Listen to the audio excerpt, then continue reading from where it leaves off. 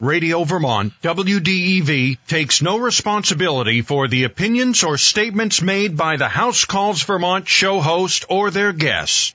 The information provided during the House Calls Vermont show is offered only as a public service and should not be used as a substitute for obtaining any professional advice from a licensed professional. Our house in the middle of WDEV presents House Calls Vermont with hosts Jim Bradley and Chris West. Each week, a new topic specific to building or renovating in the Green Mountains and your telephone calls. Brought to you today by RK Miles, a third-generation family-owned business proud to be your local building material supplier. Find a location near you at rkmiles.com. By Poly Construction, for over 30 years known for anything construction, big or small jobs, one call does it all. POLLI Construction.com. By Ken Libby of the Stowe Area Realty Group at Keller Williams Stowe, your trusted advisor, 802-793-2002. And by Curtis Lumber, with 2 locations in Vermont, Williston and Burlington. Request a quote for your next project online at curtislumber.com. By Sticks and Stuff and Swanton Lumber, with locations in St. Albans, Enosburg, Swanton, Derby, and Middlesex. By Shamrock Painting, painting and custom wood finishing, shamrockpainting.com. By Wyther Windows, high-performance passive house windows and doors, online at wythewindows.com. And by Matt Clark's Northern Basement Systems for all things basementy, northernnefoundations.com. Your participation is encouraged. You can call the listener line with your questions at 802-244-1777. And right now, House Calls Vermont with Jim and Chris. Good afternoon. This is Chris West from House Calls Vermont. I'm here with my friend and colleague Jim Bradley. Jim Bradley, yes, and for the last time this season. For this season, that's right. This is our last show. I want to start off the show just very, very humbly thanking Joel Nashman for all of his good work over the last season. Yes. He is a tireless and super helpful and amazing assistant and help with this, doing all the technical stuff, answering the phones, making sure that we're on track, that we don't run over, and if we have to run over because it's his show afterwards, he always gives us a couple extra minutes. So thank you so much, Joel. We're always indebted to your hard work. Wow, what weather!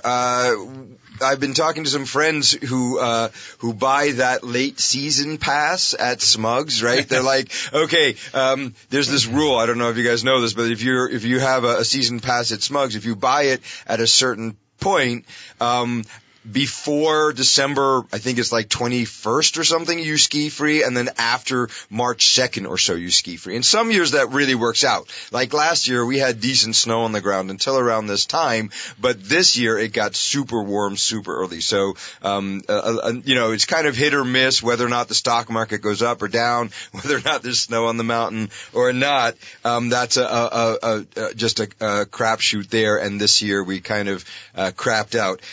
But one of the things I wanted to talk about, my project at 10 Old Stage, and if you guys are driving through Essex, Vermont, I've been... Wait a second, you're going to tell them where this is? I didn't tell them the address, but yeah, I guess I did. You're welcome to stop by the way. No heckling, please. This is where Jim and I have that tiny house that we're going to start renovating once we both have enough time to actually get to it. Yes. And we'll be making video about that. But I'm finally at the point where I'm ordering siding for the brick part of the building. Now, I don't know if you guys remember, but this is a brick farmhouse from the 1830s. I have the town historians committee looked at it and said it was probably the 1839, 1840 point. And the reason they were able to discern that It's because the house has a mixture of rough sawn and hand-hewn pieces. And it was in that time that the mills were built down on the Winooski Falls, down there at the bottom of, not Winooski, the Essex Falls, down there over by the Amway. So he was able to place it about then, so it's right on the cusp of having easily available rough sawn wood. And I've got this brick building, but I want to insulate it because I don't want to just be throwing BTUs at it and wasting energy. And the brick is old brick, and the mortar is lime mortar. And if you insulate the inside of a building like that, what you're doing is you're moving the freezing point into the brick, and it creates a condition we call spalling. And we've all seen it when you go to a house and you see the brick, and the brick has kind of broken away, but the mortar is still there sometimes. That is called spalling, and it's just that the moisture that's in the brick, and moisture moves in and out of brick. You can't keep moisture out of brick, and you shouldn't.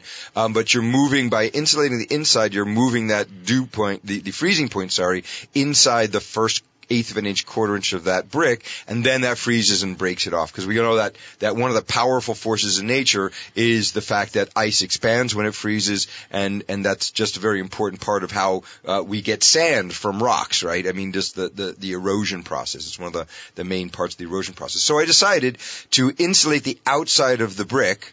And now I'm double strapping, vertical strapping for venting and horizontal strapping to take this shiplap that I'm buying. So I bought, this week, I ordered my shiplap from a local lumberyard, and I'm very, very happy to be able to buy local lumber, sawn at a local sawmill, and keep that money in our local economy. And then I was here at the show over the last season, and we got this great sponsor by the name of Shamrock Painting. They're out of Northfield, Vermont. And I was like, well, I could set up some sawhorses in a barn, and I could paint this myself. What would it cost to have Shamrock do this, and what is their service? And I've been chatting with Jim about this for the past season, kind of they're offering, if you drop the siding off, the plain wood siding off at their place in Northfield, they will prime it, paint it, and drop it off at your site. And I was like, well, that's got to be prohibitively expensive, just thinking about it. But actually, after doing the math, the labor and the shipping and the cost of the paint that I wanted to put on, it's really a very reasonable price. So in the end, I'm paying the lumberyard where I'm buying the lumber to ship it over to Northfield. They're going to take about a week, 2 weeks to actually get it painted in the color that I want, both back painted, right? This is a wood siding, and Jim is always very, very vociferous about the dangers of not painting both sides of wood siding, and we'll chat about that in a minute. But after everything is said and done, I'm going to save myself a lot of labor, and pardon me, and I'm going to get a great product. So if you are going to be painting some wood siding, and you want to have that wood siding put up on, just have it done for you, give Dennis Donahue over at Shamrock Paint a call and get a quote and just hear what it is. Because I haven't gotten it done yet, but it sounds like a great service, and the price point is great. Oh, I was impressed by it because we from some of our local suppliers, they have to send it out. Some of the siding that we purchase, they buy it directly from the manufacturer, whether it's a composite material or wood material, and they can send it out to another company that's out of state and get a nice finish on it. But by the time you get it back, it's been running about $2 a linear foot for that to be painted both sides, 2 coats, and ready to put up. But what Chris told me, it was definitely under the $2 mark, and it was a local supplier. So I thought, I got to explore them the next time I need some siding painted. So I will clarify. This is one coat both sides, and they recommend you do a second coat after it's in place. And that's what people don't realize when they get pre-finished product, whether it's white, whether it's a dark color. If you're not putting that up with jersey style cotton gloves, you are going to get so many handprints. And when you take a cement board product or a composite material and cutting it with the saw, you're going to get that material all over the side, and you're going to look back when you're done and say, I've got to pressure wash the building. Yeah. And you really do, because rain's going to take some of it off, but it's not going to look brand new unless you do something like that. So this whole back priming thing is about the nature of the type of wood that we have, right? How they saw it, how the growth rings are sitting in that piece of wood, and what happens if that gets moist again after it's been dried. So I have a sawmill at home, and I worked on a Dutch sawmill in the Netherlands. So there are a couple different ways to saw a piece of wood, and where the growth rings sit in that piece of wood affect how it will act when it's drying, after it's planed, and if it gets wet again. So oftentimes, the best way to cut a piece of wood is what's called quarter sawing, which is where they cut a trunk into quarters, and then they saw back and forth on the flat side to get the growth rings perpendicular to the surface, right? And that way, when it dries, it doesn't cup, it doesn't change shape, because very stable. Very, very stable, even if it gets wet. However, it's very expensive. Yes. To do that, and you don't get the same size wood. As you're cutting down that, it gets smaller and smaller, so you're getting different dimensions. So most of the wood is cut in a way that's called plane saw, which is where you just put the tree on and you saw it down, sawing down, and that means that the growth rings are either perpendicular. Sometimes you even have an entire rainbow in that piece of wood. When that gets wet, it's going to cup in the direction of the tree, right? So if you have a growth ring you see a little rainbow, it will cup in the direction of that growth ring. Well, if it's perpendicular, that's great, but if it isn't, then you have a problem. So when we go to a house that has natural wood siding on it, and the siding is in horrible shape, it's degraded, it's cupping, it's doing all of that, Jim's like, oh, that wasn't back primed. And he's absolutely right. So tell us a little about the vapor profile. And also the force that can happen when a piece of siding starts to cup. Even if you nailed it in place, it can pull those nails right out or pull itself away from the nails. Pull through the head. Yeah, right through it. And then what happens is that siding, which is supposed to be a weather barrier, then becomes a funnel to help water get into your house assembly. And then that gets your sheathing wet, promotes rot, mold growth, other things, and then it starts to get your fibrous insulation wet. And so then once that happens, the conductive value drops. The insulation compresses. Yes, it may dry out later, but then it's probably going to re-wet, and it's just not going to have the same effective insulation value. So really getting that barrier correct, making sure it's stable. One thing you may see too on some of the siding is if you have a bad vapor profile, you can see some of that moisture trying to push out of siding. And just like Chris was commenting about how brick will sprawl due to frost and everything else trying to get out of the wall assembly, you get a similar situation when moisture is trapped inside a wall assembly. It's trying to get out, and it pushes that paint right off the siding. I've seen some people who have a new house, and in the last 4 years, they've painted the siding almost every year because it keeps having a problem. But that's the canary in the coal mine. It's indicating there's a problem. That doesn't mean paint again. No. It means find out what's happening. Why is that vapor driving out? Where's that vapor coming from? Because it's doing its thing. What do we always say now? Building science is not going to respect your best intentions or your ignorance or how much money you spend. You've got to get the science right. And if you get the science right, your building's going to perform well. One thing we have a little later in the show is Guy Payne from SEON, which is the Sustainable Energy Outwork Network in Bennington, Vermont, where they train. Brattleboro. Another B in southern Vermont too. They basically promote proper building science and construction melded together for a cohesive relationship, and that's what we have to respect. And build it right, but get the science right. That's just as important as how you hammer that nail and how you put in that window is how you make sure that the house performs. So today is our last episode for the season, and we're first of all, thank you so much for being our loyal listeners. We do have the lines open, 802-244-1777 if you want to call in with a question, or if you just want to say, hey, give us a bit of feedback on the show. We'd love to hear that as well. A bit of heckling, maybe? We got tough skins here. And we're also going to be discussing the results from the indoor air quality survey that we did. Yes. We're right up against the break. When you come back, we'll start talking about the indoor air quality survey. Yes. And then later in the show, we'll have Guy Payne, and we'll talk about education for builders and building science. So stick with us, and we'll talk to you after the break. Christmas Eve then and now by Wythe Windows. Christmas Eve then. And Mama in her kerchief and I in my cap had just settled our brains for a long winter's nap. Tighten up that kerchief. It's going to be a cold one. It's that nasty draft from the window that's to blame. Away to the window I flew like a flash, tore open the shutters and threw up the sash. Hurry! I think I see something. It's stuck. And Christmas Eve now. Look, it's Santa. What a clear, unobstructed view we get through our white windows. Quick, tilt it open. Hey, Santa, it's Jim. Those are some good-looking white tilt-and-turn windows. I know. 8 locking points keep them air and watertight, and they're made in New Jersey. That's my next stop. I have a new guitar for the boss. I heard him exclaim as he drove out of sight. White windows for all, for a house cozy and tight. Wythe Windows, high-performance passive house windows and doors. Online at wythewindows.com. Welcome back, everybody. It's Jim Bradley and Chris West. Hey, guys. With House Calls Vermont, our final show of the season. We welcome all of our listeners, new ones, returning ones. And, one of the things that has always amazed me while we've done the course of the show is that we have never had a lack of proper examples. Good reasons as to why we know what we're doing is the right thing to be doing. Exactly. So, point in case, this week, we had planned for months to make this the indoor air quality show, basically our last show of the season.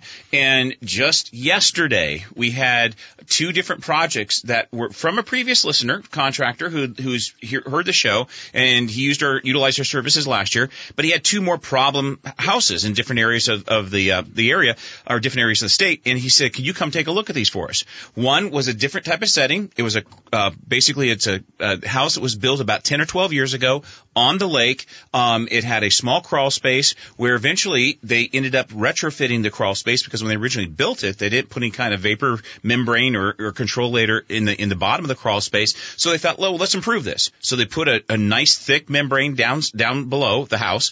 They wrapped it up on the sidewalls, and then they spray foamed the joist bays and then sealed in place that membrane to the sidewall, which normally I would say that's a very reasonable attempt to get that vapor control that you need in the crawl space and a bit of insulation.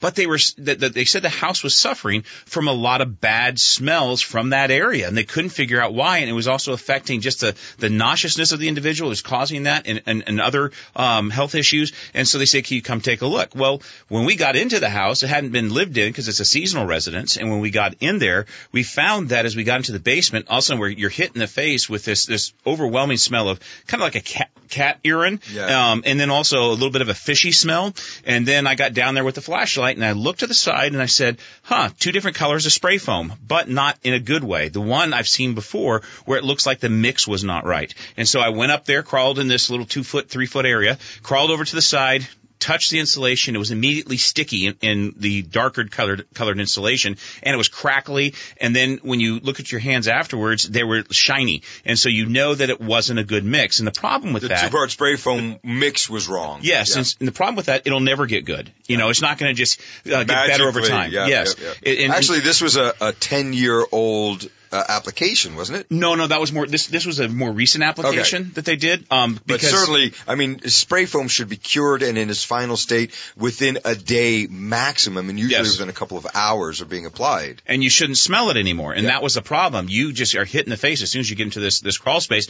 And as they're living in there, that is migrating upstairs. And so it's affecting the health and the safety of the building occupants. And the only way to get that right, we thought about possibly encapsulating it, but that's not necessarily an overall guarantee. So it may be that they have to extricate all this, remove it, remediate it, and then treat the area, and then try it again with the proper insulation package. But, that's just one thing. Then he asked us to go to another house. And just before we get to that, also in that 3-foot tall crawl space, they had hired a company to come in and put down a membrane and thought that the odor was coming because the membrane was not good and contiguous. Yes. The contractor went down and looked and found found plenty of places where the membrane was not contiguous. We were getting kind of a swampy smell because it's right on the beach, so the ground is very wet. And that swampy smell was coming through some of these not well detailed connections of this very good membrane. And when he called the company to come back and fix it, they came back, said they fixed it, and he went down and inspected after because he wasn't able to be on site, and they still hadn't done all the places. Exactly. And they had used the same tape that had failed in the earlier attempt. So, once expecting again, to get different results from the same application. And what if you've listened to us for any length of time, what if Chris and I have always said? You should not expect, but you should inspect to make sure things are done appropriately. And people say, we don't need inspections. We don't need training and education in the state. Let us do what we want. This is another case where a homeowner has paid really, really good money, expected great results, didn't have it properly inspected until there was a failure and a need to investigate further. And thus, this should have been one where it was caught first and foremost, because any inspector worth their salt would have seen this wasn't a good mix and the tape joints weren't right. Yep. And so it should have been caught. The other one we went to was about a 14-year-old house. It's about $1 million home, roughly. Yep. Had living spaces in the basement. 3,700 square feet, 4,000 square feet. Not a McMansion, but getting close. Yeah, in the building, occupants upstairs were complaining of nasal respiratory issues, and things didn't smell right. The previous tenants down below had a few issues as well. So there's an in-law apartment on the basement floor. Yes. With a walkout basement in one side. And they decided to put carpet in some of the areas in the bedrooms directly on top, onto a foam pad, but a standard foam pad, directly onto the concrete, and then carpet over that. And that had been there since the house was new. But remember, we stated this before, when a house is brand new, about a 2,000 square foot home, and this is almost double that, will give off 500 gallons of water in the first year just from the building materials, the concrete, the wood, the paints, everything else. It'll off-gas that into the airstream. And so if you do not have proper protection over a concrete slab, not only will that initial water in the drying process allow moisture to move up, but if you don't have a vapor barrier below the slab, that more moisture is going to come up, and it's going to get into that carpet. It's going to make it smell. You're not going to get that smell to go away, and it can start to affect your health and safety because it promotes mold growth. And so their solution, our direction was, definitely if you're going to put a different flooring down there, you're going to have some type of vapor barrier, whether it's the product itself, because it's a plasticized product that would act as a vapor barrier. Yeah, like a linoleum type material. Yeah, LVT, type of thing. Or you're going to if you're going to put wood floor, you need a better vapor control, vapor barrier down there to make this go away. But I also told them you need to disinfect this area first,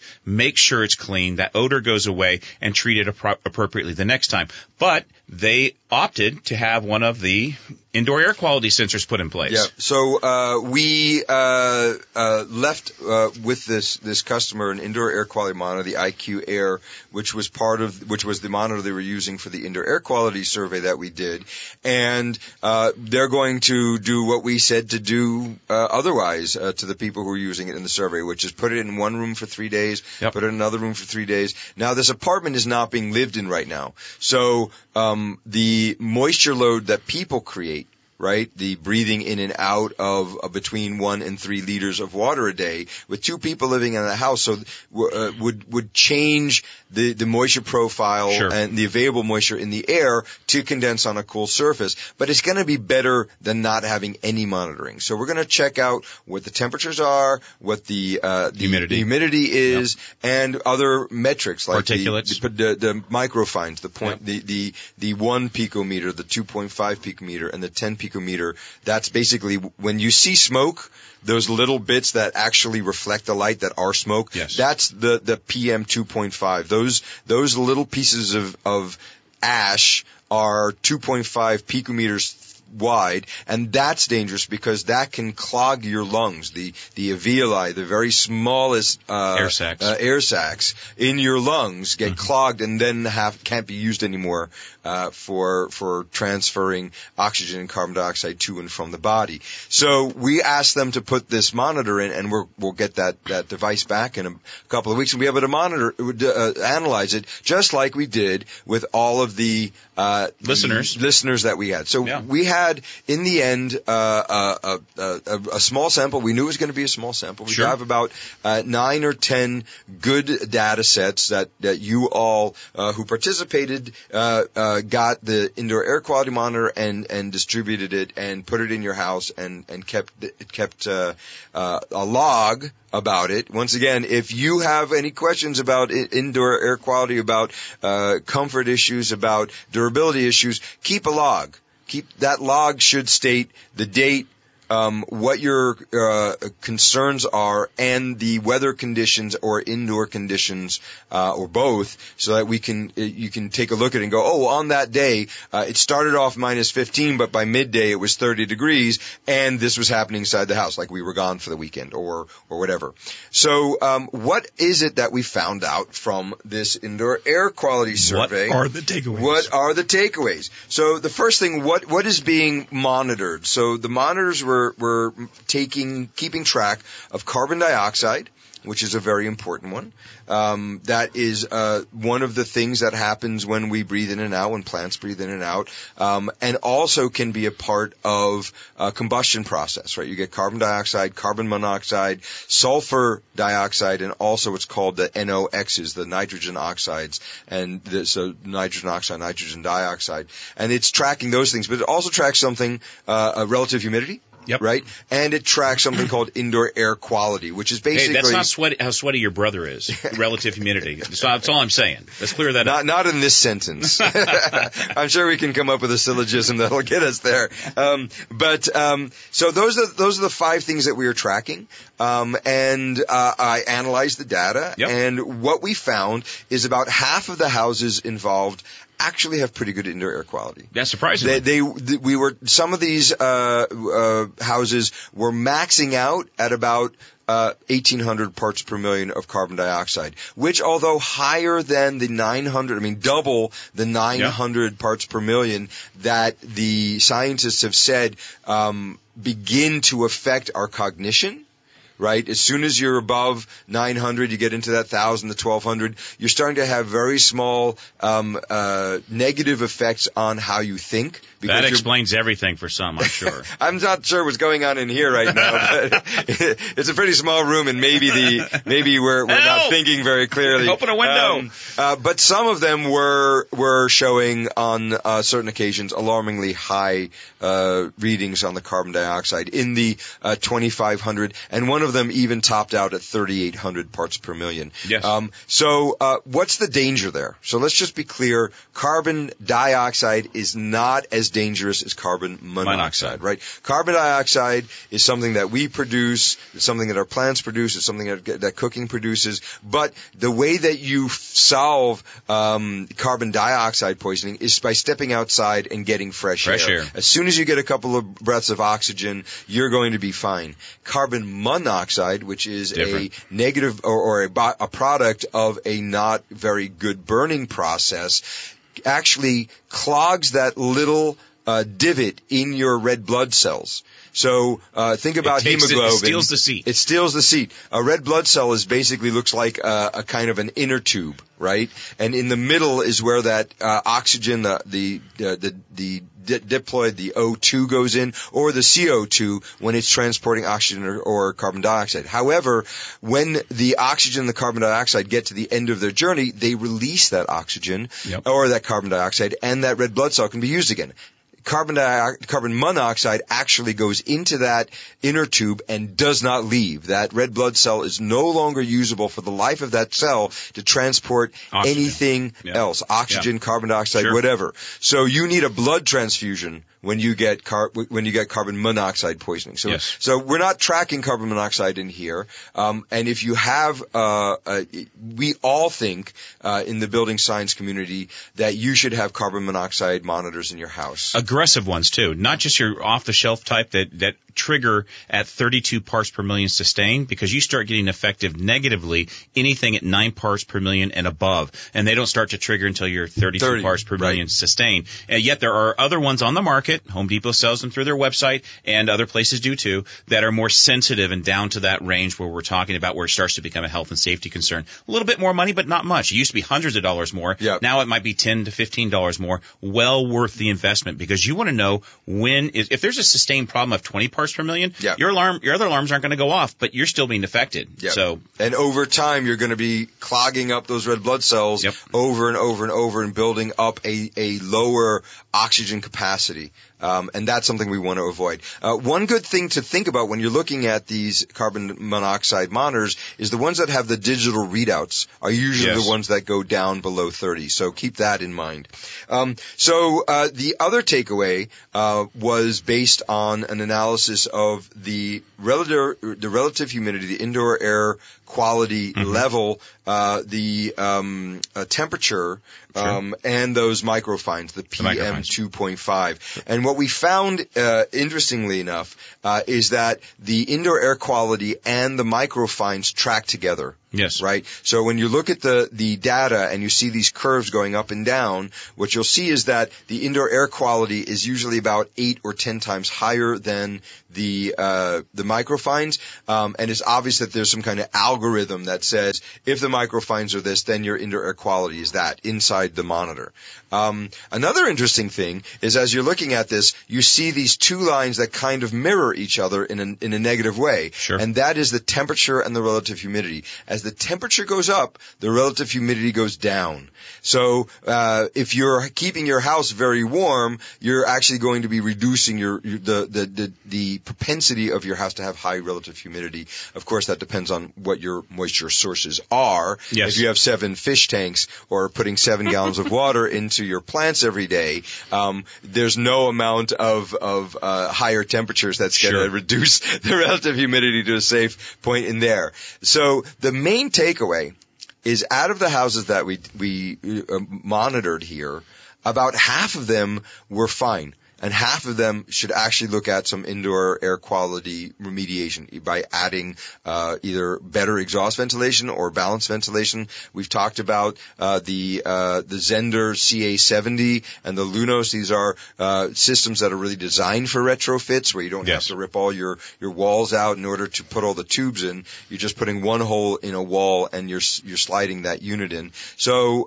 that's what we'd recommend because indoor air quality can be affected by diluting the things that are going wrong, the high carbon dioxide, things of that sort. And the dilution is done through ventilation. I guess, Chris, I was going to ask you, were there any of these that ended up being one of those, you contact the client immediately and say, run, don't walk, get to the hospital right now. But I guess if that were the case, we may not have gotten the monitor back because we still be in the house. That's true. And they may not have awakened. So the ones where that half where we were getting numbers in the 25 to 3,500 parts per million of carbon dioxide, those are ones that I'd look at. Also, if we were seeing really high bumps on the microfines during a cooking event, I'm wondering whether or not that person's range hood is working right, or whether they have a range hood. Or if it's just filtering back into the indoor air. Right, yeah. which is a strategy. The recirculating range hoods is a thing. They're not very good at actually removing those microfines. Sure. But what do you do?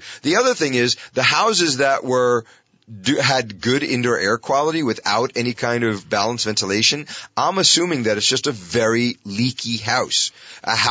So a brand new house should be made to an air leakage of 3 air changes per hour at 50 pascals, and once again 50 pascals or less. And that mimics a 22.5 mile per hour wind blowing against your house.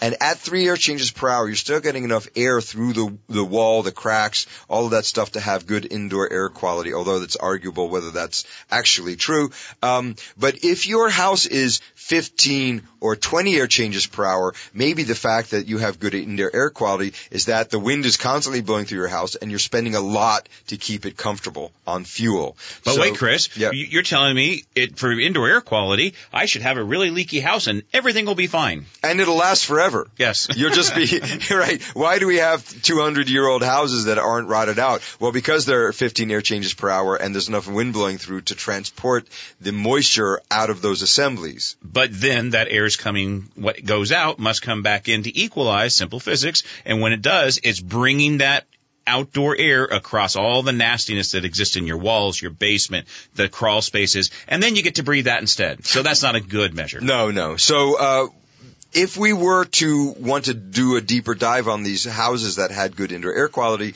we'd probably be looking at the air tightness and recommending making it tighter. And maybe after that, monitoring again and seeing whether or not a ventilation system is called for. And with the people who did participate, they're getting feedback, I trust, on this. Yes, I haven't gotten the data ready for them, but everybody who participated is going to be getting an email probably in the next month with with the information that we got and the results and our recommendations moving forward. Wonderful. Well, the one thing that we have coming up, too, that kind of dovetails into this is the fact that Guy Payne, who is part of the Sustainable Energy Outwork Network, he's one of the principals there, along with Peter Yost, the wingnut, self-proclaimed wingnut, operating in Brattleboro, Vermont, basically a school and a program that helps builders be better at what they do as a builder and building science so that we get that at the same time. So right now we have Guy Payne on the line with us. Guy, welcome today to our show. Hello, Jim. Thanks for inviting me to be a part of this show. This was my first time, so it was great listening to the two of you go. Well, thank you. And we hope that you don't get all nervous with your public speaking here. You know, there are tens, if not hundreds of thousands of people listening to you right now. But listen, I went through hair and makeup earlier, so I know I'm fine. Fit for radio. Well, welcome, Guy. So glad you have 10,000 people linked on. There you go. Thank you so much. It's great to hear on our show. I've known Guy for almost, I don't know, something on the 8 to 10 year range now. Yep. Why don't you start out just by giving us a bit of background about what SEON was, how it got started, and what you guys have done for your local building community, and then we'll get into the high performance building program that you guys have developed. Sure.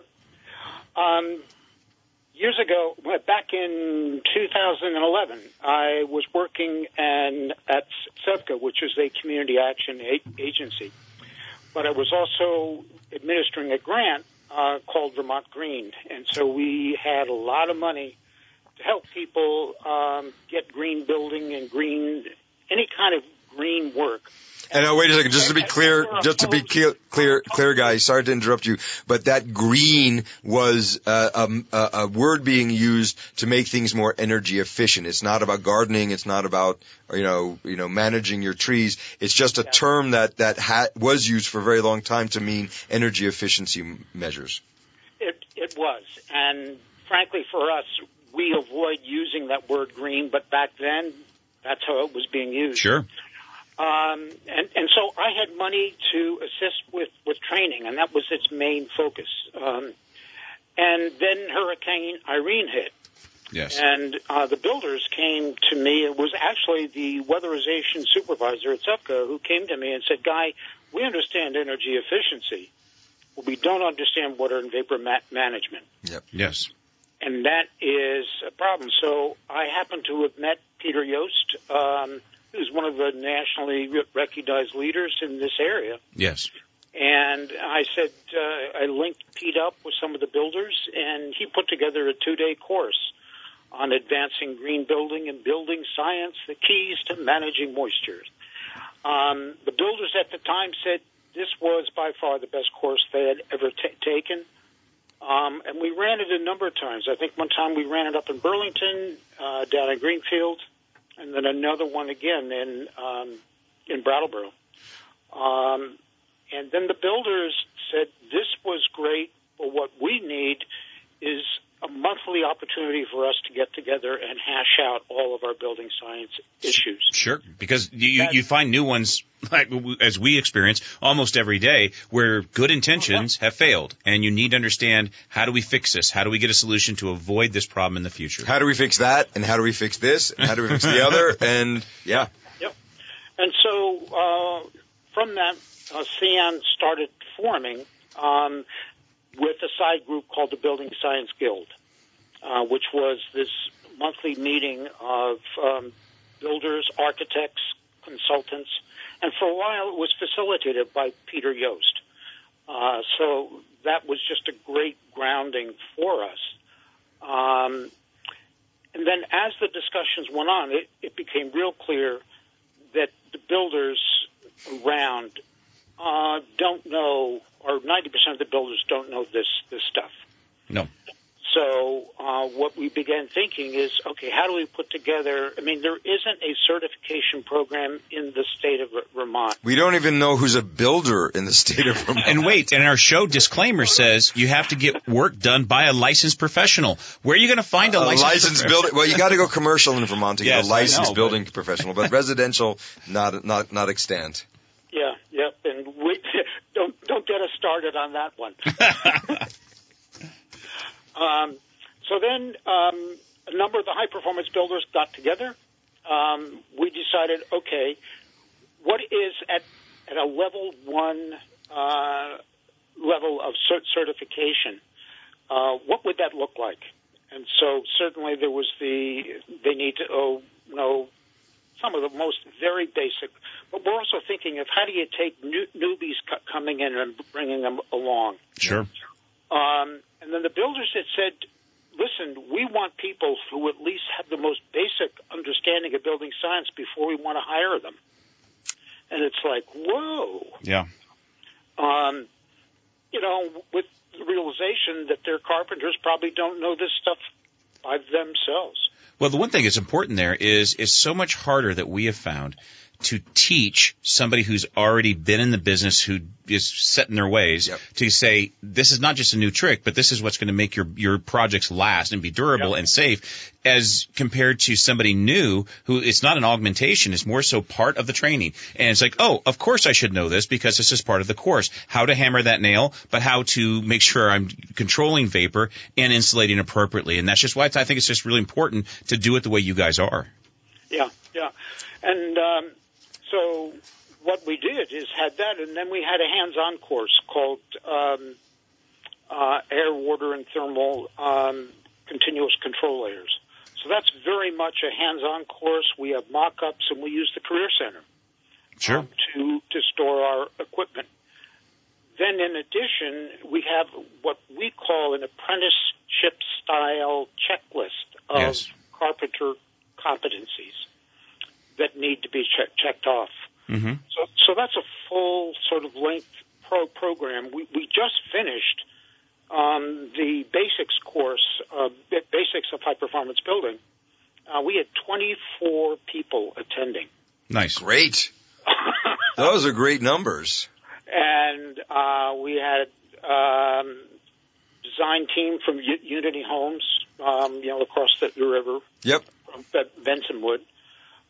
We had a draftsperson from Alan Benoit's shop. Yep.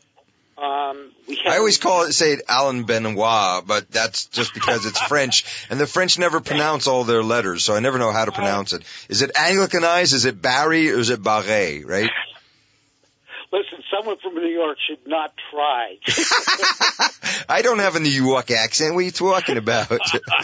Hey, Guy, one thing real quick. We're coming up on our second break, and when we come back, we're going to continue this conversation, but also how Sion is expanding their efforts and how we can hopefully get this to go along with state measures as far as some of the training requirements. Initiatives that are here. So, we wanted to just get a bit of an idea. There's a lot of stuff going on in the state right now as far as a lot of federal money coming in from the pandemic money, and there's a lot of initiatives, both that were backed by legislation and also things that the state is doing just based on general fund money that they're getting. And some of it's been disappointing, like the registry didn't get put through, which is hurting us all as a state, in our opinion. But can you talk us a little bit through about the high performance program that you guys have put together? You said you just had a class with 24 builders, 24 builders, which is amazing. So lead us a little on to what you guys are thinking about expansion and how the initiatives in the state might help that. Okay. The expansion, what we're looking at right now, is saying that this is such a great. To us, it's a great course, a great program. How do we deploy this throughout the state? And so we're going to need instructors. So what Peter's going to do, and Peter Yost is retiring. So, and moving to Durham, New Hampshire. Traitor. Sorry. Wow. Family has a big pull. Of course. And I don't mean that, Peter. If you're listening, I certainly don't mean that. No, so what we want to do is have a train-the-trainer program so that folks like you, Michael Goetneck over in Norwich, maybe some folks in the western part of the state, I don't know whether Alan will want, but to go through the program that we have, look at the slides, we can use it as sort of guidelines, make sure that the content is the same. The content in the basics course, there are 2 half days. One of them is Think Like Air, Think Like Water, which is basically focusing on those 2 aspects. Heat transfer, moisture, all the mitigation efforts, perm rates, number of things. And then we look at the house. The second part of that first day is looking at the big picture, the overall house as a system. So we're looking at the foundation. But Guy, listen, I hear the arguments all the time. I've been doing this for 20 years, 30 years. My father, my mother, they were in the business. They taught me how to do this. Why do I need this? This isn't important. Look, I got this beautiful house I built. It's to code, and it's just going to be perfect. Why do I need this information? Well, the information, new products are coming out, and what we're finding, as you know, that given the emphasis on energy efficiency. Sure. What we're doing is we're buttoning up houses. And what you can't do is you cannot encourage energy efficiency if you don't treat moisture management with the same equal intensity. Exactly. Definitely. One of the things that we're finding is that the members of SEON, meaning the owners, they are now saying to their staff, you have to get this stuff. You have to learn this stuff. Yep. Great. So, but again, it's, the one disappointing is that there was not one individual who attended the class who was a non-SEON member. Ah. Okay. Got to get a broader tent. Yeah. Yeah. So, that's a piece. And I think part of it is saying we need to work with the public for them to understand. They don't need to understand building science. What they need to understand is, tell me how you maintain your understanding of best practices. What's the last time you've been to a training program or a conference? What are the documents that you use? What are the resources that you use? These are the kinds of questions I think homeowners need to begin asking. Definitely.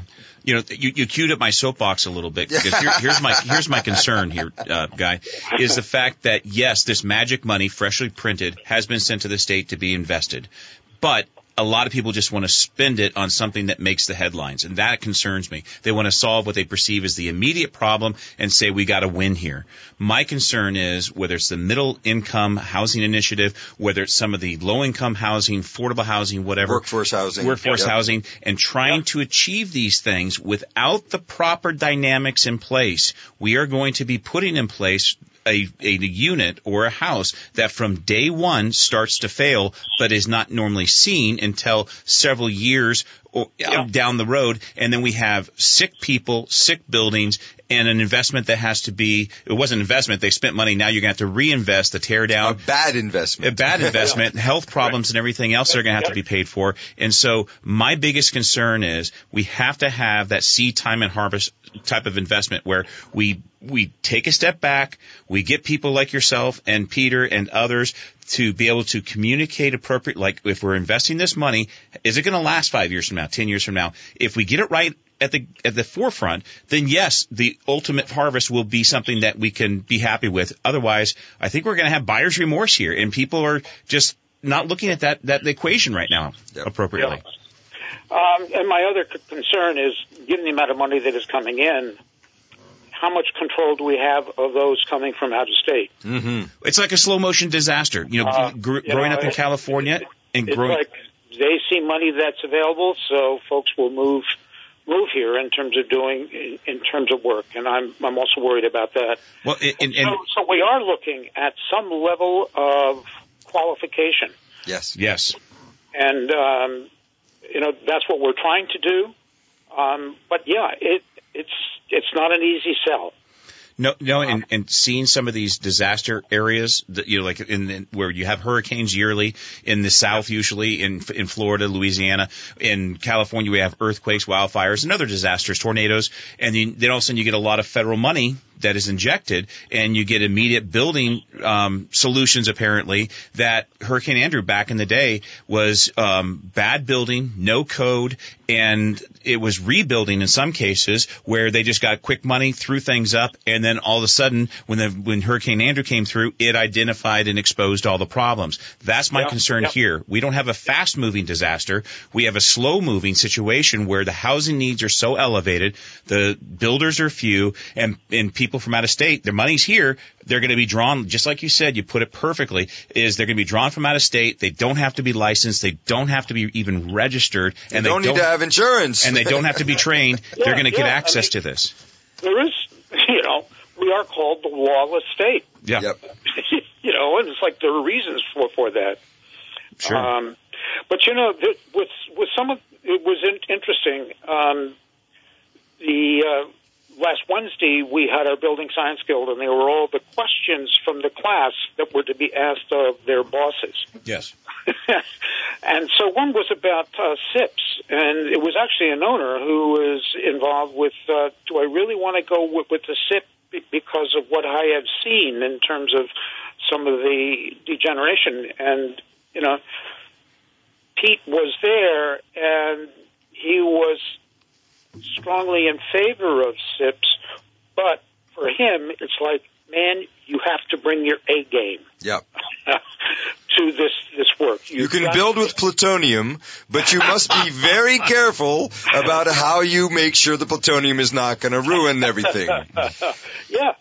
I mean, so, he was in favor of it, but it's like you've got to make sure that you're coming well prepared to do the adhesives, the taping, all the stuff that is required in making the SIPs work the way they're supposed to. Yeah, sure. Yeah. And one of the things that we're moving towards is we're on the cusp of a revolution in insulation, right? Mm-hmm. We're on the cusp of being able to move away from plasticized insulation. Yep. It's probably going to take us a good 10, 15, maybe 20 years to actually get rid of plasticized insulation from our buildings. So up until we get there, SIPs absolutely, whether it's polyiso or EPS or XPS, sandwiched between OSB as a building system. You got to know what you're doing. It's not a simple just put it up and walk away like you're saying. But as we're moving towards this new future with insulation types that, when you put them in a field, turn back into dirt, right? The total cycle of not trying to have plastic everywhere we turn around is something that we're going to have to, if not teach, at least prime the people that we're teaching that this is coming so they can keep their eyes open for it. Yeah. And I think, one of the things you were talking about is where do we go from here? And part of it is for us to move this very basic stuff that we're doing around the state. But now the other question is, so where do we go from here? Yep. What's the next level of learning? And sure. Just what you were referring to, Chris. What are we thinking of in terms of the next 10 years? Yep.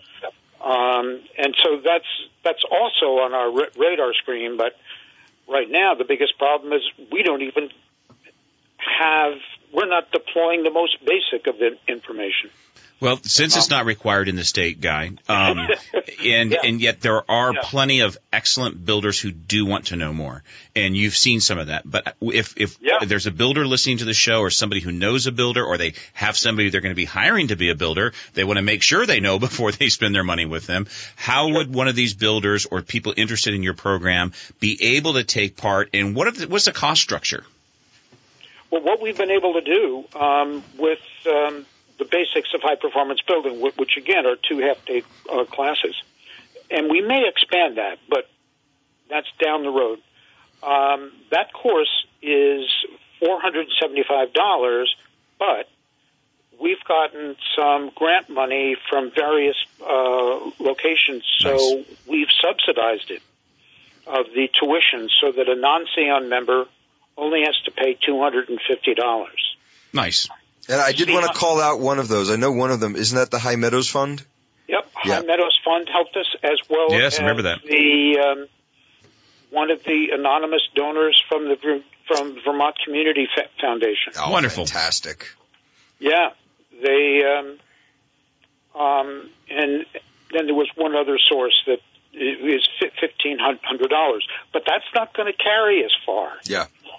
So we need greater infusion because it's still, for builders, for them, it's still considered a cost. Right. It's not an investment. It's not an added. It reminds me of when I was first working with Jim, and we were talking about how insulation was not a main item in the building list, but was an addendum, right? Okay, so go to addendum G, and there we're talking about airtightness and insulation. Yeah, throw that fluffy stuff in there, and everything's fine. Right. Yeah. And we need to move that into the main discussion. Right, yeah. and with all of our builders, and how moisture and heat move in a building are not the same as how air moves. It's actually sometimes very independent of that. It reminds me just very quickly of that story that Ward Smith. I've told this a number of times. He was on a build site, Turtle Creek Builders down in Waitsfield, now retired, was working on a project, and the guy, there was a worker who was putting on shingles on a roof, and he said to the guy, "What are you doing?" And he said, "What do you mean what I'm doing? I'm putting shingles on the roof." He said, "No, what are you doing?" He said, "I'm putting shingles on the roof." He said, "No, you are creating a barrier for bulk water. Think like water." Yes. Right? And unless you have been initiated into the priesthood of how water works, you're not going to do it right. And we see it. We've been on buildings where the flashing is not tall enough, or it dumps water into the wall. We were there yesterday, and they didn't have the scuppers or kickouts where one piece of geometry of the building, like an offset garage, hits the side of the main house, and then water comes down the garage roof, hits the siding first on the main house, and then gets behind the siding, rots it out. Yep. Carpenter ants love it, and this is something. Oh, maybe it's a conspiracy by the carpenter there you ants. Go. It's the Carpenter Ants Union. But a simple little inexpensive piece of metal pushing that water away from that wall of the main house would solve that problem, prevent it from happening in the future. So simple things like this are so important. We are coming up on the end of the show, but I think it's very important for how builders. Do people get in touch with you? Exactly. What's your phone number? What's your website? If you can provide us with that information.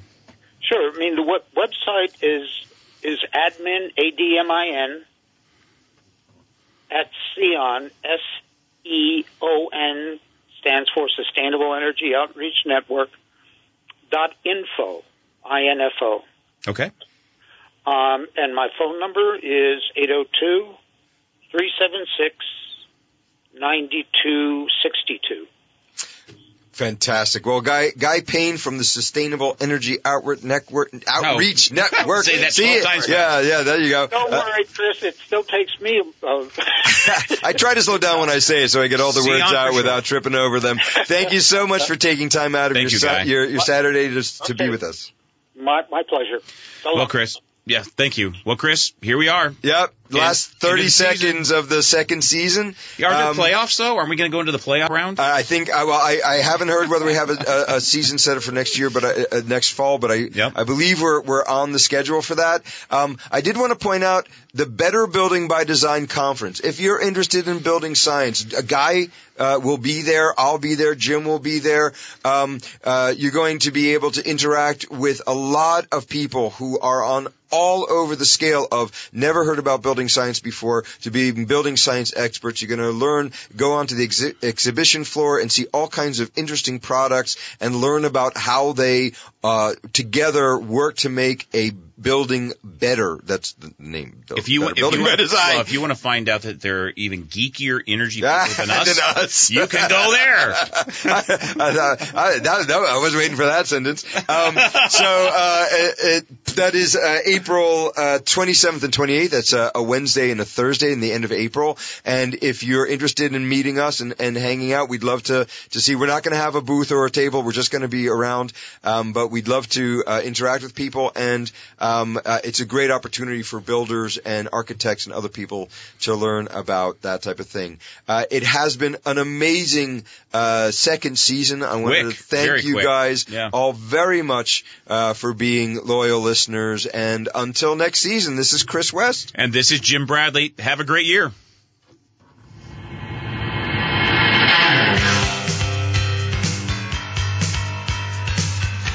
House Calls Vermont today has been brought to you by RK Miles, a third-generation family-owned business proud to be your local building material supplier. Find a location near you at rkmiles.com. By Poly Construction, for over 30 years known for anything construction, big or small jobs. One call does it all. POLLI Construction.com. By Ken Libby of the Stowe Area Realty Group at Keller Williams Stowe, your trusted advisor, 802-793-2002. By Curtis Lumber with 2 locations in Vermont, Williston and Burlington. Request a quote for your next project online at curtislumber.com. Also by Sticks and Stuff and Swanton Lumber with locations in St. Albans, Enosburg, Swanton, Derby, and Middlesex. And Shamrock Painting. That's right, Shamrock Painting.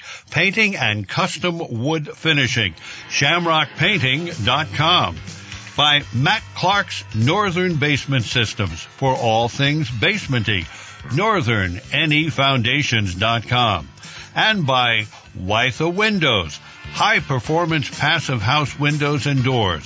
Online at wythewindows.com. House Calls Vermont, WDEV, FM and AM.